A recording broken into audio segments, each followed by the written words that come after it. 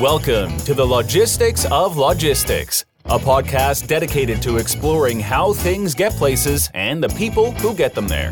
We'll talk with logistics and supply chain leaders about innovation, industry trends, and the future of the logistics business. Now, here's your host, Joe Lynch. Hello, friends. Welcome to the Logistics of Logistics podcast. My name is Joe Lynch. Thank you so much for joining us today. Today's topic is the FreightVana story with my friend Shannon Breen. How's it going, Shannon? It's going good, Joe. Thanks for having me. Appreciate this. Looking forward to it. Me too. Guys, stick around. Shannon's got a very interesting story and a great company, different than what I've talked to you about so far on my podcast. So anyway, Shannon, please introduce yourself and your company and where you're calling from today. Yeah, Shannon Breen, co-founder, CEO here at FreightVana. We're about a little more than a year and a half into our formation as a company. Our headquarters, Joe, is right here in Phoenix, Arizona, in Midtown Phoenix. But we have employees that work all over the country to help support the brand and the team. So it's been a really exciting ride, and I appreciate the call out. And we're proud about where we're at, but based on how we're built, we definitely don't feel like we've arrived and have a lot yet to still explore. So. Yep. Well, I love the name FreightVana. You know, you see like Carvana and some others using that Vana, and it just makes you stand out. I know we were connected on LinkedIn for a while, and I was like, oh, what are they? FreightVana? What does that mean? So tell us a little bit about FreightVana. Who do you guys serve? What problems do you solve? Yeah, I think we're multifaceted, right? I think the thing from the outside people don't realize is we've got about 3 basic tiers for our company, Joe. We've got our brokerage logistics services. We'll unpack that a little bit, some of the uniqueness, why we created it, what we're trying to accomplish.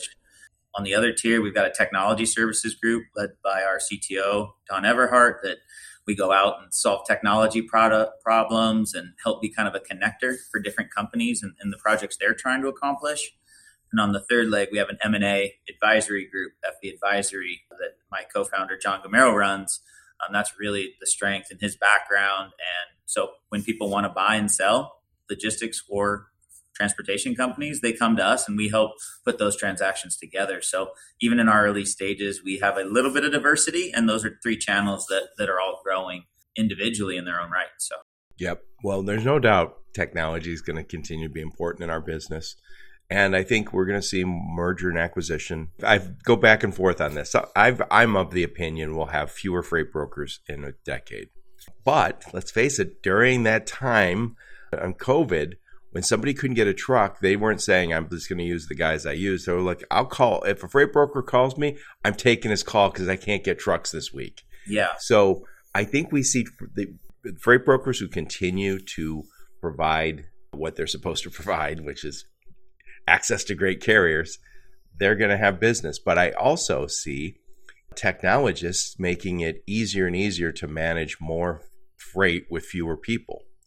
And so you could see where they get to the point where their transaction costs are much lower and how they just have a kind of an overwhelming advantage over the freight brokerage, smaller freight brokers. Yeah. Or, wrong way to say even smaller, maybe the less tech savvy freight brokers. That's a good call. And I'm actually really intrigued by the capital markets and how that interlaces into your statement and discussion, right? Because we've also seen large freight brokers that are tech laden, but one of their go-to-market strategies is almost to undercut from a market perspective the cost, even maybe before they have those efficiencies, and will be wildly interesting as the capital markets have obviously changed immensely in the last 6 months.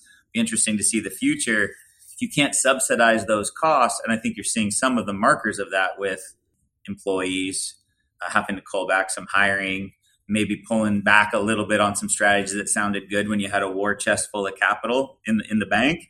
That's going to be a very interesting piece, and see how those worlds converge, to your point, between the efficiencies and the finances, and then what is actually sustainable from a business model in this space. So I think you're going to see attrition and consolidation, to your point, in the years ahead in the logistics non-asset space for sure. Yep. So tell me a little bit about you. Where'd you grow up? Where'd you go to school? And give us some career highlights before you guys started FreightVana. I started when I was a boy, Joe. I'm just kidding. Right. I grew up in really humble beginnings. My parents are both elementary school teachers, taught their whole lives. Had my mom for first grade. Grew up on 5 acres in the forest in Oregon for the first 10 years of my life. And then my mom and dad decided to move the family out here to Phoenix, where we had family. And so I love Phoenix. Took a little bit to adjust to the temperature, especially in the summer outdoors as a kid, coming from the great PNW. But we did that. And honestly, high school here, friendships here, college here, have built my career and my personal network here. And I am an avid golfer too, Joe, I guess on the side on a personal note. So Phoenix checks a lot of boxes, and I've thought and had opportunities to move elsewhere in the great country. But honestly, Phoenix is home. My family's here. And I just now, especially planning these FreightVana routes here in Midtown Phoenix, I think this is going to be my forever home. And well, I know a lot of people love that area. There's so many companies out there now. And it's funny, I'm being a pale guy. I look and go, oh my God. I don't know if I could handle that. And plus it is dry heat. I know I'm from the Midwest. I'm used to I'm happy it's hot and humid here. You just have hot out there. And I know it's be probably crazy for you to come here where you go, oh my God, it's humid. I can't stand it. Yeah, totally different. I mean, Phoenix is just a gem though, right? I think in a testament to that, we got the Super Bowl coming up here in a few weeks. We've got Barrett-Jackson out here going on right now. We've got the Waste Management Phoenix Open coming up. I mean, they say 3 million people will kind of swell Phoenix in the next 2 to 3 There's a reason people are moving out that way. Absolutely wild this time of year with the Super Bowl and everything lining up. So yeah, you can't get a basic hotel 30, 40 miles out of town for really anything less than $900. It's absolutely insane right now. So yeah. Oh, speaking of which, are you going to Manifest this year? I am not, but my CTO, Don Everhart, and Lars Ward will be there. I will make sure to meet them too. You absolutely should. I will be at Manifest. They are filling the calendars, and I will make sure they're on your schedule, sir. So anyway, you grew up first in Oregon. Yeah. Then in Phoenix. Where'd you go to college? ASU. I'm a Sun Devil. Got a really very good nice, offer. very nice. Some good programs here in the state of Arizona. So made all the right business decisions to go to ASU for how I was able to accomplish that. So what was your career path? Give us some career highlights before you started FreightVana. Serial, as I was a kid, right, 17, 18, I just wanted to do franchising. I just had entrepreneurial ambitions. I wanted 10 franchises, then 20, and then 30. And, life happens. I graduated college and had some opportunities to make a bet at that time. It was a huge financial strain on my family, right? Going back, my parents are school teachers, love the career, love that, but it doesn't create a tremendous amount of wealth for anybody that is aware how that works. So wasn't able to pull that off. And so worked various jobs, real estate, worked in some restaurants, early 20s, and then actually did my own business in my mid 20s. And 2008 came here in Phoenix. The real estate market got smashed. The business that we had had ancillary ties to that got hurt. But learned so much through that kind of process in 2008, that kind of crash, so to speak. I learned some lessons then too. Yes. And then my background's finance. So I went back to work in the finance field for 3 or 4 years. And then a good friend that's still in the space today kind of introduced me to, at that point, transportation, trucking. And I joined in the summer of 2012. And I just fell in love with the chaos and the people and the opportunities, Joe. Yeah, well, there's no doubt was a lot of opportunities. Even I'm an automotive guy originally, and I came from automotive when it all melted down and it wasn't like one day meltdown. It was like right. 2008, 2009. It just felt like a rough road, and I couldn't find a job anywhere in automotive. And I'd never really been unemployed, and I was also making a lot of money. And so it was like, I felt like I was underemployed and unemployed for a few years. And while I kind of got my sea legs in a new business, which was logistics. So yeah, a lot of us learned some lessons in 2000, the Great Recession, I guess we call it. Yeah, and it was good to go through. I tell you that owning my business in the 2008, I mean, from an education perspective, it's invaluable to go through those lessons early. Yep. So you got into this transportation logistics business, and then at some point, you and your partners, you saw some holes in the market, some place where you said, "Hey, we think there's a better way." So when and why did you start FreightVana, and who was your partners? My co-founder is John Gamero. So he's got a financing background, JP Morgan, Ivy League school, worked New York, San Francisco, worked for some PE firms out here. And I had started in transportation in 12. John and I have known each other since we were kids. And he had called me in 2015 and wanted to kind of get his hands dirty, as he called it, right? He really wanted to be involved and see how the sausage was made, so to speak, right? And so he ended up joining our night team, the night transportation team in 2015, and taking on the lead of the mergers and acquisitions unit there. There were some ambitions there to grow via non-organic, right? M&A means. Yep. And so John helped kind of set up that process there and led to a few, multiple transactions, one of which being one of the largest in the transportation space, the Knight Swift merger in 2017. So now when did that happen? 2017. So I finalized the third quarter of 2017 was officially when it went down. For those of us, I'm sure I saw it, probably saw it in FreightWaves or somewhere, but those were two leading trucking companies, correct? Too large, and that's what made it such a large deal. Is kind of a merger of common equals, but collectively became a six. Well, they named it Knight Swift, so yeah, they did it. They did the slash, and then the leadership, and it's a really talk about education, right? Getting an opportunity to work on that for the 3 to 4 months, right, on the transition teams and the planning. Before it's official, there's so much work for anybody that hasn't been through a merger. Kind of lucky and very unique in that both companies were about 35 miles apart from that corporate headquarters, right? So my entire first part of my career, we competed directly, right? Naturally, this is a competitive space. And then we worked for 3 or 4 months to kind of, okay, how's this going to work? And how are we going to put things together? And so after the merger, I was afforded great opportunities leading kind of the logistics offering, the non-asset offering for both brands under one umbrella, and figuring out how to make that work via systems and tech. And then I also had responsibility over the intermodal branch for over 2 years, which gave me a wealth of experience that I also hadn't had in the space. So that was kind of my building blocks from a career trajectory perspective. Maybe in a roundabout way to answer your question, COVID happened. And on a personal level for me, full transparency, my father got sick with a rare cancer and, still battling today and is still on that battle and fight. But I think for me, it was this very sobering reality, Joe. We always use these really cliche terms, right? Life's too short. And, there's so many we could throw. And those are words. And I think we throw them so loosely, they don't land. For me, the aha was leaving my job, driving on my way home, stopping, watching my dad go through chemo. And honestly, at that point for me, and I honestly get tingles just thinking about it, I realized in that moment, I have larger ambitions. Life is too short. My hero is struggling. And if I'm going to do something special, I'm not going to wait. Now's my time. So the combination of that, Joe, and then COVID hitting and kind of everybody reassessing, there were massive, I'd say, storm forces that came together. And then it was just hopefully everything that I'm about and want to be about that led me to be okay, now's the time. Let's go build something great. And if we fail, we fail. But I have passion and ambition that I feel can carry us through. Yeah, and it's during COVID, we all had to reassess, and I know we lost a lot of people from. God, I think a lot of service industry lost people, and I heard that the Great Resignation or whatever, the big quit, whatever they want to call it, I think it was a lot of women ended up leaving the workforce, especially from the service industries, and I think one of the things that happened is, well, first off, women tend to take the brunt of childcare and elder care and making sure the family's run. Don't blame me, anyone. That's just the way that's worked lately.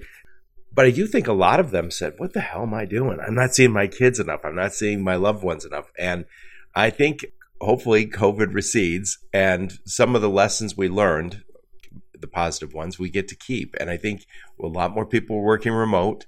A lot more people at least had, as you said, kind of that wake up call. I'll tell you, for me, being here when they were talking about early on with COVID, 1% of the population could die or 2%. And I was like, 2%?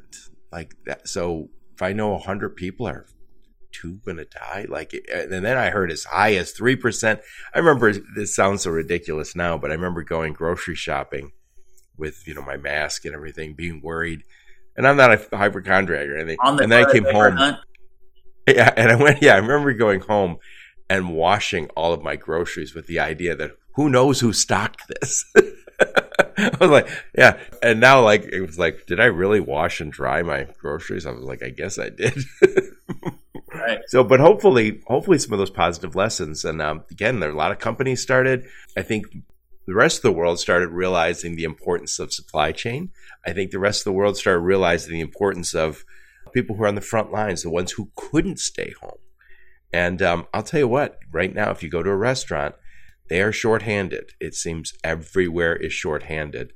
And, let's face it, maybe. And the warehouses, right? The warehouses that really help drive a lot of our supply chains are still struggling in a lot of areas. We haven't made those attractive enough jobs. And I know we're getting better. We still haven't made trucking a good enough job in my mind, because it is a giant pain in the ass job sometimes. And I know we all give lip service to, we're gonna be a shipper of choice, but I know we've gotten better, but I know there can be much more improvement on all of it. So anyway, enough of my pontificating. So you started FreightVana. What did you see? What did you see as an opportunity that was not, or a problem that wasn't being solved as well as you might have been solved? I think that really, obviously the diversity, the tech problems not being solved, I think that's a natural one, but I'd really like to unpack the logistics side, right? So for me, got a chance to manage close to a $400+ million logistics company prior. So the problem, one of the things that we had instituted in my last few years there was a power only division where we use these trailers creatively. One of the issues, and a lot of the large mega carriers that you mentioned and others, they have these units, but no one had built one authentically unique. And I think there's some important factors of why. It's really expensive. It's capital intensive. Most non-asset companies, Joe, right? It kind of goes against the name, right? We're non-asset, but we want to invest in assets. And so there's a confliction there, naturally. The confliction you can get over quick, the marketing you can get over quick, but maintaining and operating, creating efficiencies, much like a large carrier, is really where the sauce is made. And so I saw this opportunity to have different partnerships, which we can unpack in a little bit through our partnership with Wabash. I saw a lot of founders and businesses really going out looking for the raise and the valuation and hammering the capital markets, the PE money. What are we worth? What are we worth? What are we worth? But I really saw this opportunity to build something ground up, more sustainability, asset laden with asset expertise, and build this kind of differentiated 3PL / asset-based network that could provide the benefits to those small truckers you mentioned, unlock some of the efficiencies that the large carriers do, and have this connector of the technology that like a 3PL in the space, like a forward-facing 3PL. So I think the amalgamation of those three was kind of the vision of like, okay, but if we can bring that together, then we're a unique piece of the puzzle. And that, I think, is something that shippers and carriers will invest in. And most importantly, I think it's a sustainable model that we can build and scale over time. So it kind of hit all the boxes.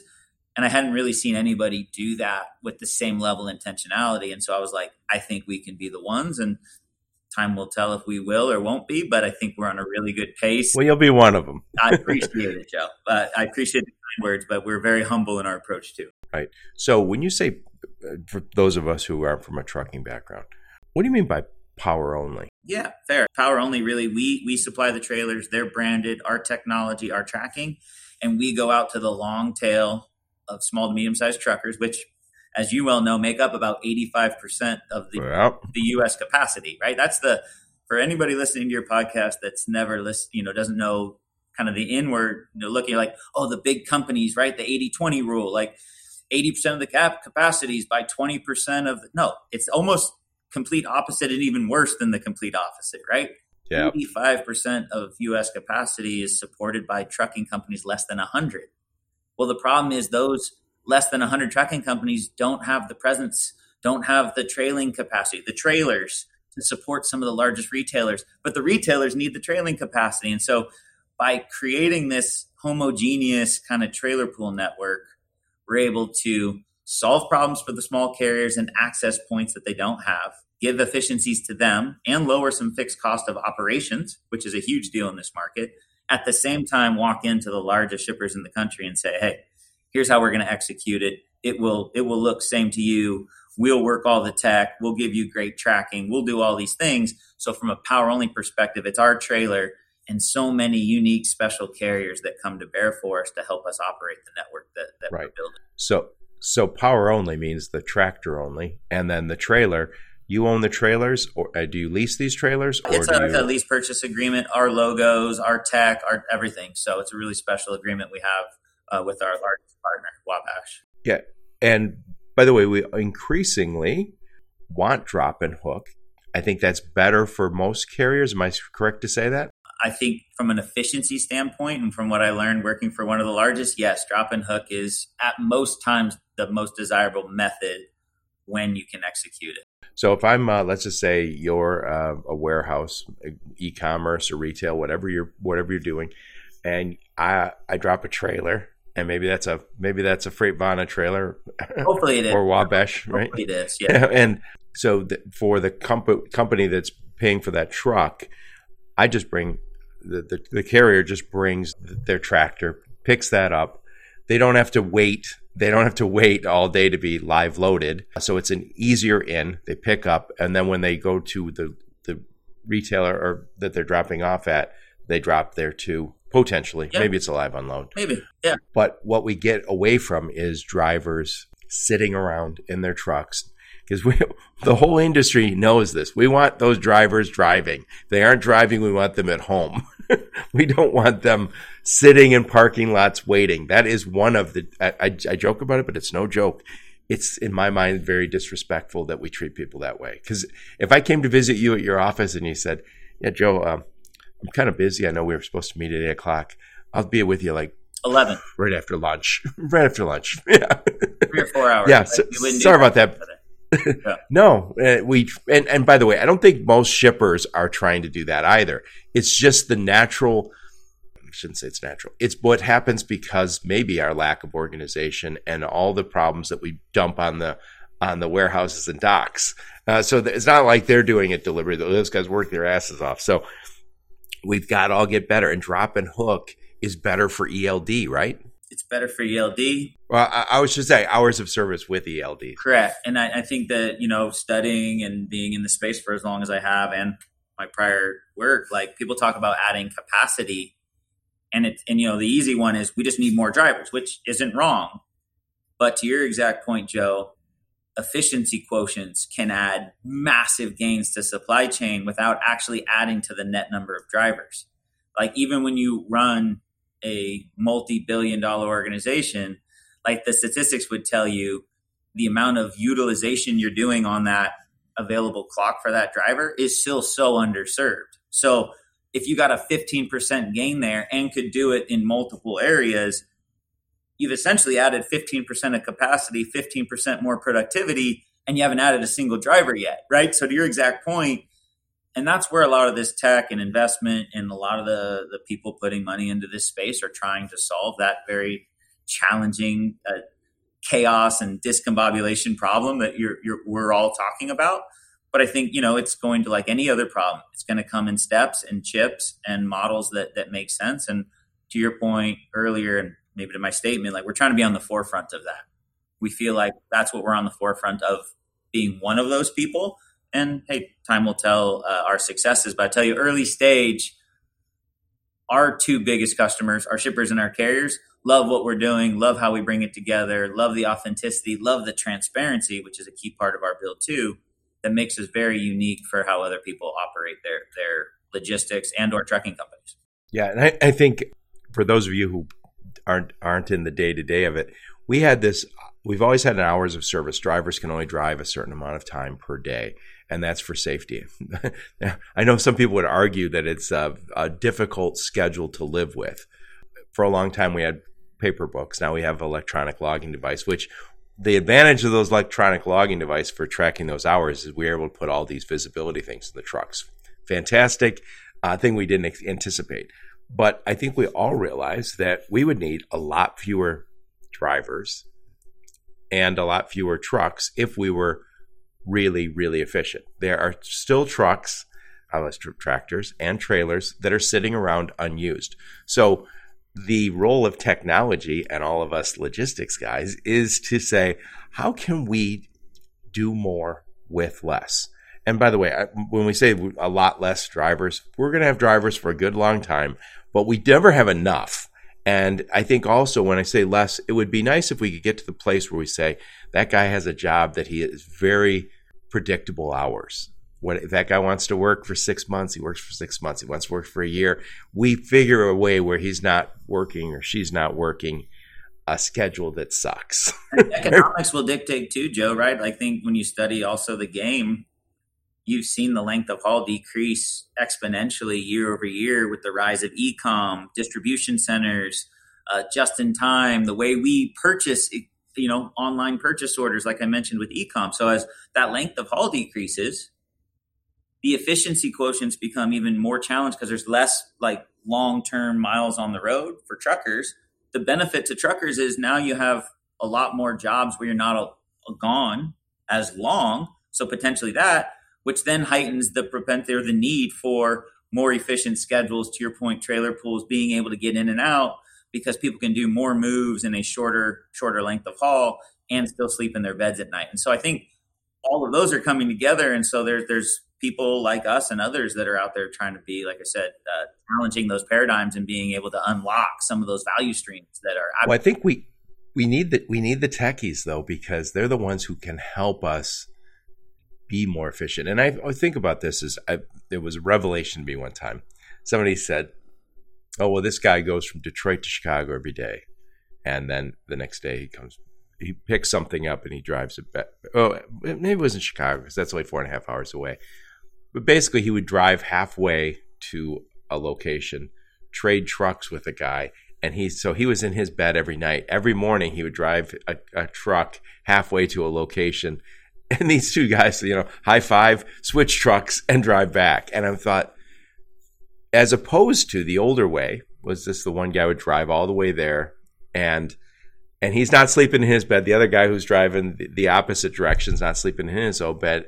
And when I first heard that, I was like, oh my God, this is great. This was years ago.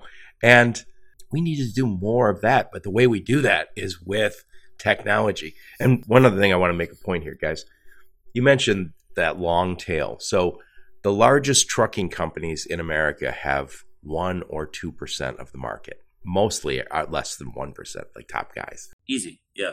So that's very different. You can't say that about automotive, the big OEMs. It's like 10 OEMs have like virtually all the business, right? And then when you look at grocery stores, same thing. We have these big players. There's still little mom and pops, but we all know the big ones. The big CPGs dominate, right? And we could all rattle those off. And you don't realize how many brands are underneath that. Right. And what's weird is then you switch over to less than truckload. The top 10 LTL companies, the Old Dominions, FedEx, etc., they have 80% of the volume.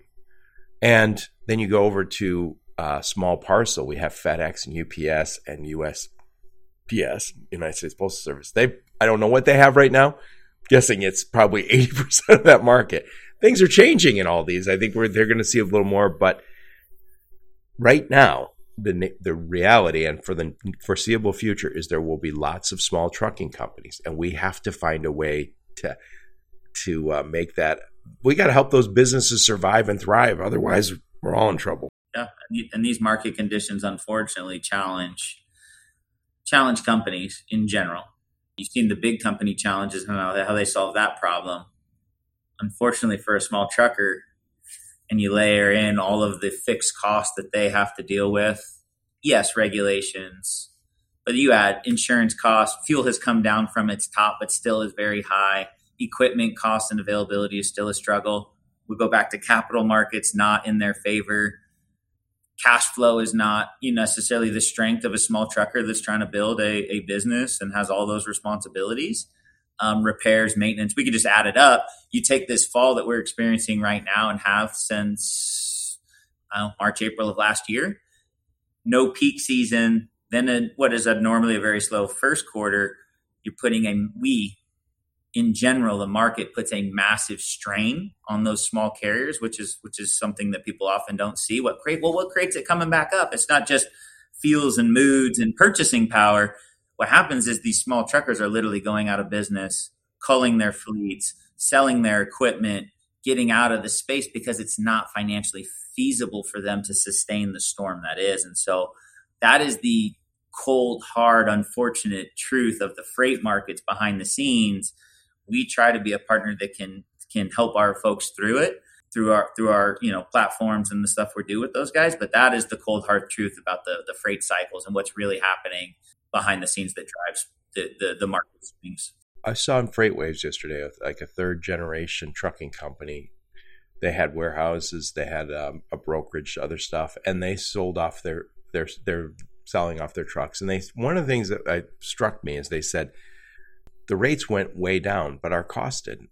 And I was like, oh, ouch. And you got to be able to sustain that, right? Like people are like, oh, well, it'll change, but be a business owner, have all of that fixed cost. You have certain cash. There's not great access to capital. Hopefully people can appreciate the squeeze that is at that size. And yeah, the market will change, which is why some of the big guys are well prepared to kind of weather those storms, but the small guys aren't. And so you asked me earlier about what one of the things that we're solving is. We show up in a very transparent way. We're not opportunistic when we a broker in general in any market, right, makes margins. We try to show up on both sides of that equation in a very unique way with some of our technology so that we are treating both sides very fairly and we don't take advantage of it because we do appreciate a shipper that needs to save costs.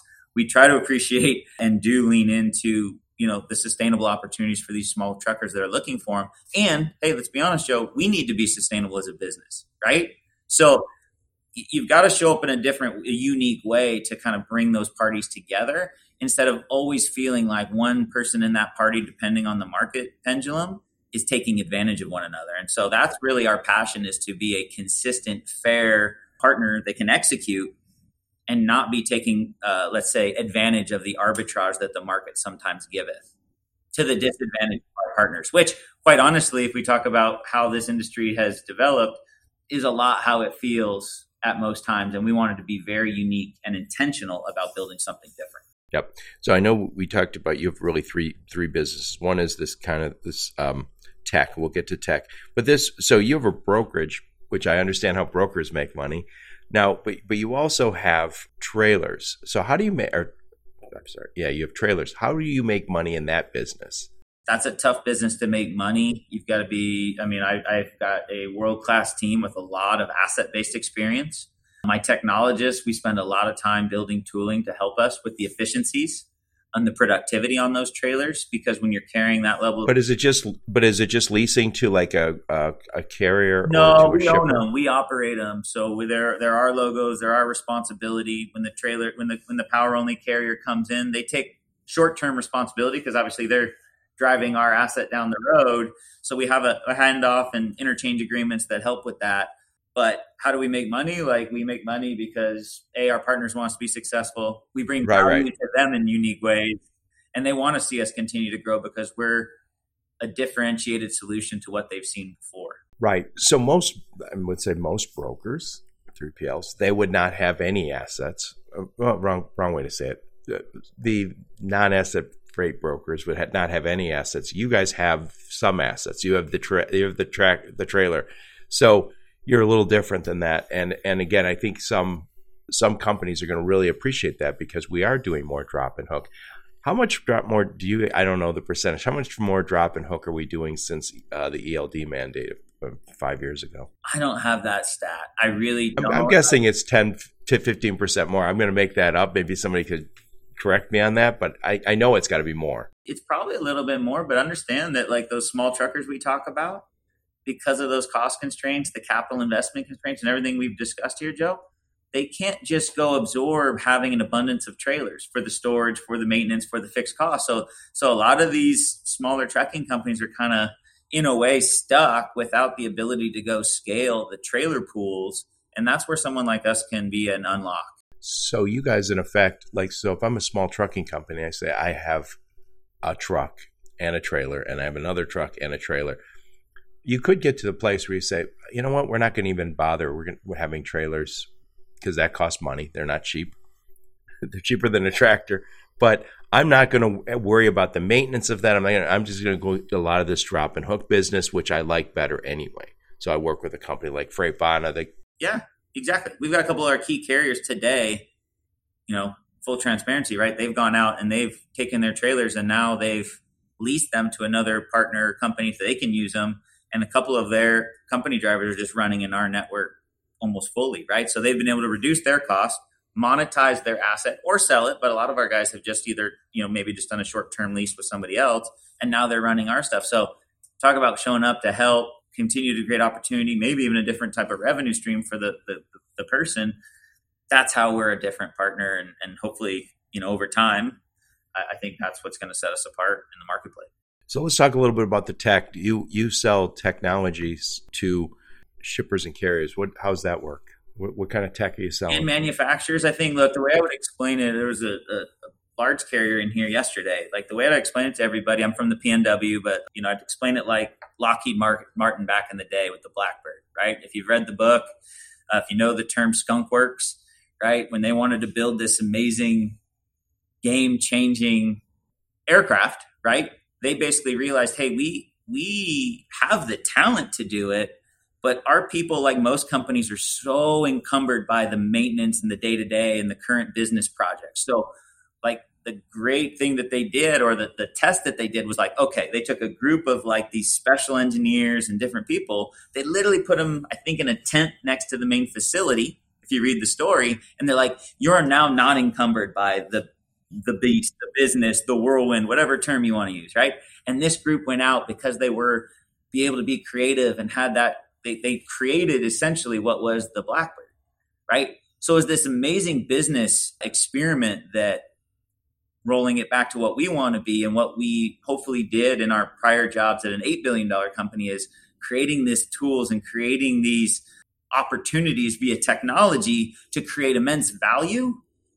And the reason why is because you could just really work on the creative projects and deliver those and not worry about kind of that balance between maintenance and innovation. And so for the companies that hire us, they're like, man, I've got a good team, but I want to do this and this and this. And it's like, we can do that. Now, let's set up a project plan. Let's work on the details. Let's lay it out. Let's talk about cost. Let's talk about resources. But now you've got companies that are multi-billion dollars that are reaching out to us because they've got these projects, and we can be the people that run at them and honestly keep them on the tracks and do all that. And so that is the really special part about what we're building from our FV Technologies group.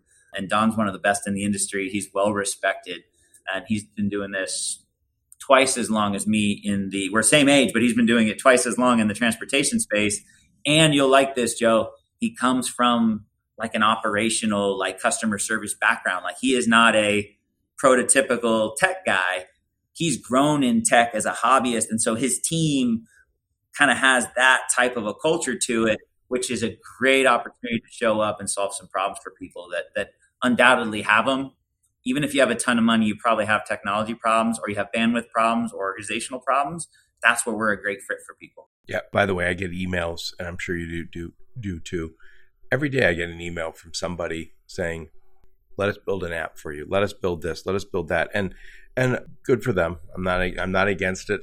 I get those same emails. You kind of wonder, like, God, if I had to go pick a tech company to do something for me, who do I pick? Right now, I would argue that you want to get somebody who's actually working in this industry. There you go. Now, I can name some of those, and no need today, but I can name companies that say they have worked on transportation management systems. They've worked on WMS. They've worked in all these systems, and they have a background. And that makes sense to me, rather than say, oh, I'm going to go work with these guys. And by the way, they're in a different time zone, different country. And I'm going to try and explain trucking to them. I'm going to try and explain my business to them. And I think, why not go to someone who kind of gets it? Well, and that's where experience matters, right? And so not that we lead with our resumes, but when they're like, oh, that's your team. Oh, wait, that's your hundreds of years of experience. Wait, where were you, right? Like think about, oh, you were at a place that moves 60,000 truckloads a week. You were at a place that's been through multiple acquisitions. You developed these tools. Now, in the last 2 years at FreightVana, here's what you're building. Here's what you're doing. So your point on like nascent experience. Now imagine someone be like, hey, I've got like a transportation and tech problem. and I want to bring some people in that can like just be creative and help me. Like we stand out pretty well in that space, and we feel like we present very well, and we feel like we've got the chops to deliver the goods, most importantly. So for us, it's a natural fit, and that group is expanding, which, hey, in another creative way, helps us honestly add more people to our team that then very fulfilling cycle, as you can see, Joe, then what? They're helping us build the technologies that we also are utilizing and need. So this is this very cool loop, this efficiency, this investment that continues to offer very solid returns as we just grow our brand, our presence, and leave a mark on the industry. And so when we do those deals, like people are like, man, I love it. And then obviously, just like happened in my last life, Joe, what happens? You do 1 or 2 projects, guess what? How many other people, wait, hold on. Could they do, right? And you start small and you start humble. And if you execute, then you get a lot of people with creative ideas, and you're a partner that it's not just for 5 months. They're like, man, like I want to do this. Now they put you on a roadmap where you're working on multiple projects, which is really fun and exciting. We all enjoy it. It's awesome. Yeah, it keeps you guys on the cutting edge. So that's excellent. So last thing I want to talk about as far as your business goes is the advisory and M&A. So talk about not so much what you guys do, but the why is there a need? What's going on in the market that we need it? First off, for M&A means merger and acquisitions, guys, for anyone who's not in that biz. But why do we need that in the space? Well, go back to your tech statement. I think let's start there. Every bank, every something, everybody can quote, hey, we can sell your business for you, right? You get the same emails. Do they understand transportation? Do they understand, like, let's just start there. Do they understand transportation and logistics? Like you take all those emails of people that can sell your business, which I also get, 20 of those a month. How many of them understand transportation and logistics, right? So huge advantage for working where we did. John has the background of the M&A experience. His team is very well experienced. So I start there. Hey, do you have understanding of transportation and logistics? And then at what level of granularity, like, have you done purchases in this? I think from a need perspective, and you see this as folks are 20, 30 years into building these trucking companies, 80 trucks, 100 trucks, 200 trucks. They get to sell their company how many times, Joe? Once. One time. You get to sell it one time. So having a trusted advisor that's worked, once again, and seen it at the biggest, has done the purchasing, has known how to prepare your business for sale, knows what the organizational structure needs to look like, can ask the pertinent transportation accounting questions to make sure you're showing up in the best light. Let's be honest, a majority, because I don't want to say all, but a majority of trucking owners that have built amazing businesses, that's not their bailiwick. Yeah. And so now imagine being able to bring that to bear for them. So on the sales side, as a sales side advisor, we do both. That is a very nice connection point where we show up and help them prepare their company for the one special moment they get selling their baby. And we take a lot of pride in doing that. Yeah. And am I right to say that this is usually not an overnight process either? So, so if you're talking to somebody, let's just say I'm a trucking company and I'm talking to you, you would say, well, I'm just making this up and you can elaborate. You might look at me and say, Joe, this is great. What do you guys specialize in? I go, I do this, I do that. And they might say, what you really need is to own a few lanes that are really the top-notch lanes, right? You might also say, do you have an old terminal that you're no longer using? I say, yeah, I do. Get that off the books. Right? Sell it now. It's just dead wood. You're making a payment on it. And you might also say, update this website, so you can help me. And what I think people underestimate is the time it takes to clean this up. And then once you're completely clean, to actually start finding buyers. Am I right to say that? You're absolutely right. A couple of highlights I'd give for anybody out there. One, long-term process, right? We have worked with people for over a year before they even are ready to sell because of all those reasons you said. The other one that doesn't get processed as much, that is just as critical, think about it. Someone's coming to buy Joe Lynch Trucking. Well, the reality is, Joe, you've been the guy for 2 decades. What's your org structure look like? Who's going to carry the weight? Joe, are you going to be, what's your intention, Joe? Are you done? Or are you looking to do an earn out over the next 2 years? No, Shannon, I want to work for 5 years. Okay, well, there's a big difference. Joe, hey, I want to work for 5 weeks. Oh, okay. So, right. So there's the technical side, which you're talking about, but there's also this like structural side because I'm going to come buy Joe Lynch Trucking, and Joe, this is going to sound like right on par for you. Like you're the linchpin, right? You're the linchpin in this deal. So now I got to be like, well, who's your second in charge? Are you bringing someone in? Who's going to do this? How, Right. because the company that purchases, right, they need an ROI, and they can't have this thing fall like a stack of cards when they come in. And they're going to ask tons of questions. And that is going to be a critical one that honestly, you've just always ran your trucking company and made money and took care of your people and your family and all that. You haven't thought through really a full blown succession plan. Oh, yeah. Someone comes in and spends tens of hundreds of millions to buy you. They're going to care about that plan. And so we work with those companies to develop that plan. And we feel like we show up in the right way to get that done. Right. And, also, you think about this, most companies, your company probably, all especially smaller companies, the CEO is probably the number one sales guy. He's the alpha. Normally, yeah, he's the alpha. Well, in a couple we've worked with. They're the ones who care the most, obviously, at least initially. So they're the ones who are selling the most. They're the ones who care the most about the company. They're the ones who are most interested in the finances, right? And oftentimes the operational expert. And so they're that, as you said, the linchpin. Also, you like that too. I know you do. Yeah, exactly.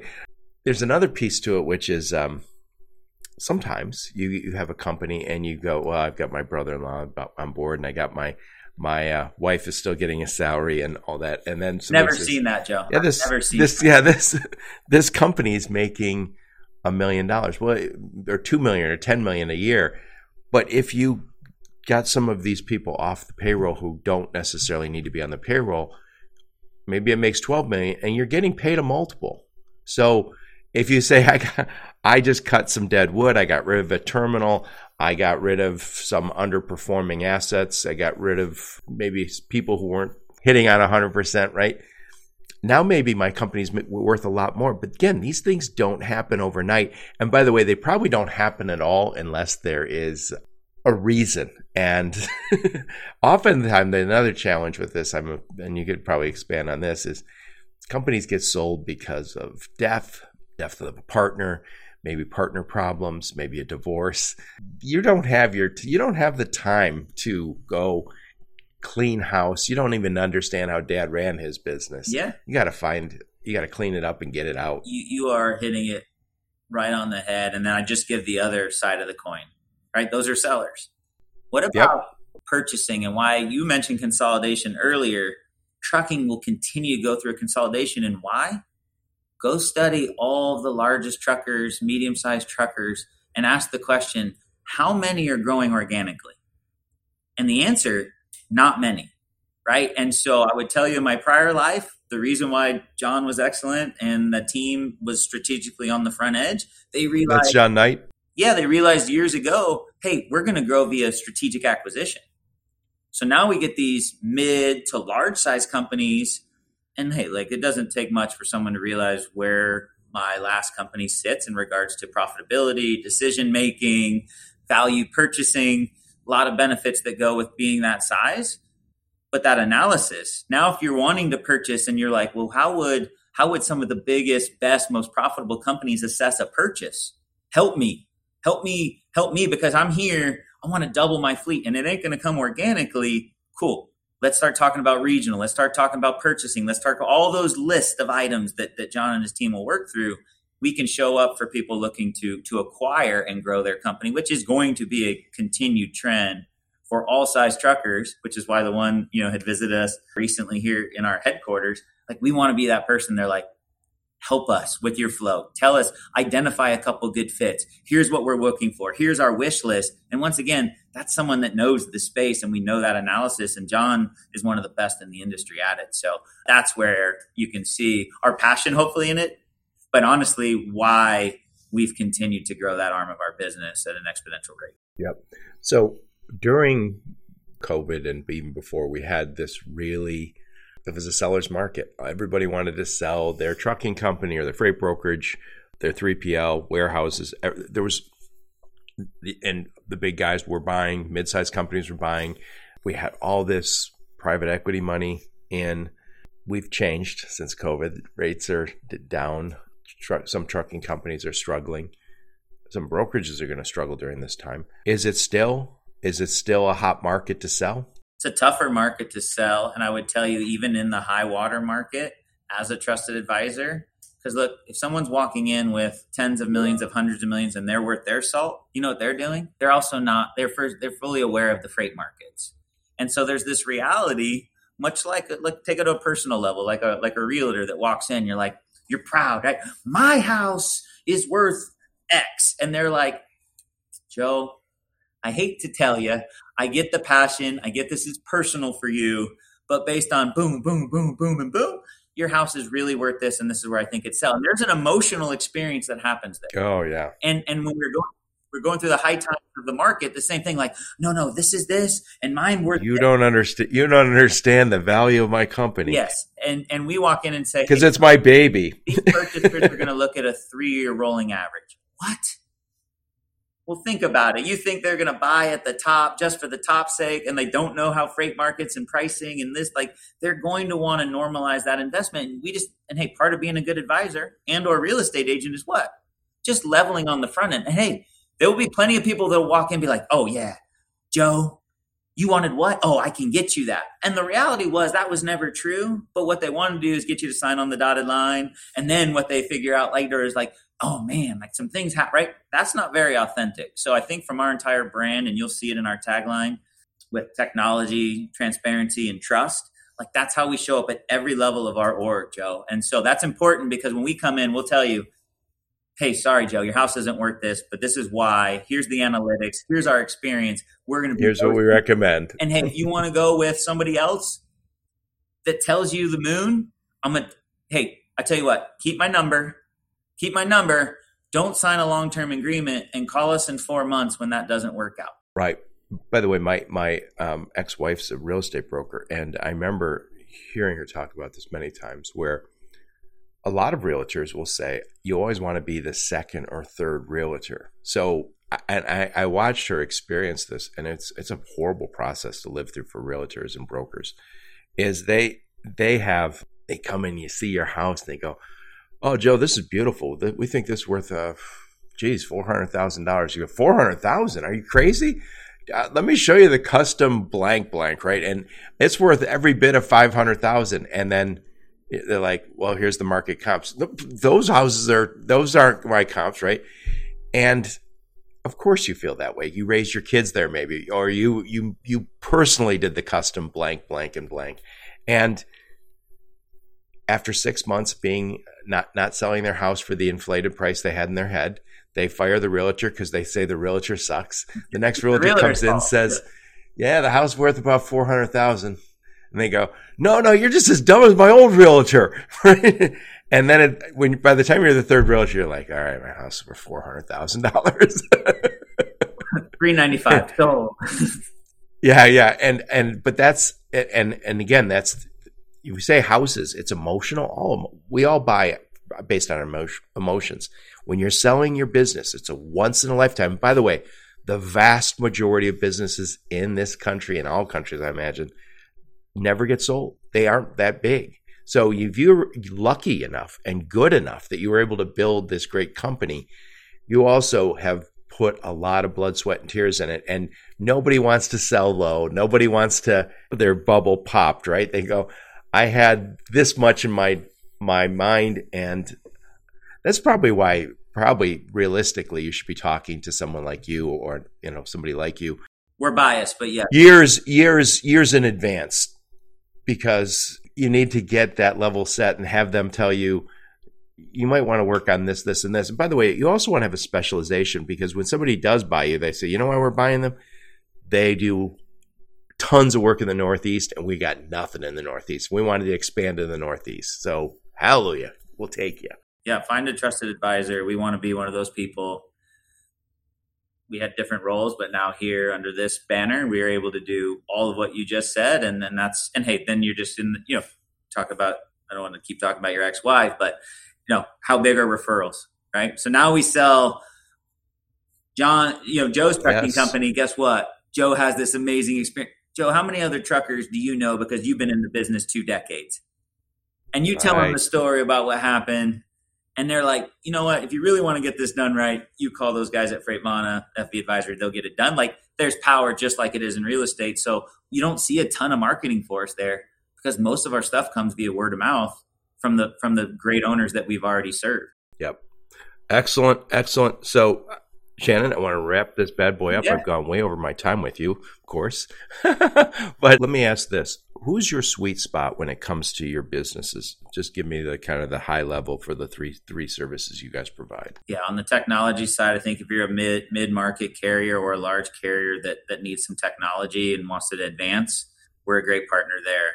On the advisory side, I think we just talked about it, right? You're looking to grow via acquisition, or you're ready to start selling, or want just an honest, free assessment of what we would assess your business and the things that we think you need to work on in the meantime. Great for that channel. And on the logistics side, for carriers looking for a trusted broker, one that's not incentivized to play the gamesmanship that most brokers are kind of built upon. Like we're a great partner for shippers in that manner. We're invested heavily too with our trailers. And then clearly shippers that are looking for a differentiated solution, because this back and forth, we think the future supply chain problems will be solved truly via collaboration and partnership, which is easy to say, but via our systems, our investments, and our execution, we think that sets us apart. So if you're a shipper looking for a new partner, and hey, truth be told, right now, shippers are like, I'm good. I got all the partners I need. But just like that owner you talked about, Joe, it's not about the now that you're working towards, right? What about the next upswing market inflection? Who will your partners be then? How did they treat you on the last cycle? And if you invest in us now, we want to be there for you when that changes to show you what different looks like. So if you're that shipper that's saying, I don't need a partner because my stuff's good, I'd say, I understand why it's so great, but give us a shot, get us in there, because when the market changes, you're going to want someone like us that's not incentivized to take advantage of it. Exactly. So what I'll do is I'll put a link to your LinkedIn profile in the show notes. I'll also put a link to any links you give me to your website and white papers or whatever. And we will see who's your partners will be at Manifest this week. Don Everhart, love you to meet him at Manifest. For anybody else going, reach out to us. Lars Ward, our VP of Business Development, will be there. They are making the drive from Phoenix. They're excited about it. I couldn't make it this year, but they will represent. How far is that, Phoenix to Vegas? 5 hours max with the new freeways and systems. So it's much easier to drive than even fly, to be honest. Yeah. 5 hours is about the limit, right? Where you say, do I fly? Because sometimes you get to an airport and, I know this is going to come as a shock to some of you. Sometimes there's disruptions in the airlines. I've heard about that being a possibility sometimes. Yep. Well, thank you so much. I really appreciate you taking the time, Shannon. Joe, I loved it, man. Thanks for all you do, and thanks for the support, okay? Yep. Thank you. And thank all of you for listening to my podcast. Your support's very much appreciated. Until next time, onward and upward. You've been listening to the Logistics of Logistics podcast, where we engage in conversation with experts in the logistics field. For more details, visit thelogisticsoflogistics.com or follow Joe Lynch on LinkedIn.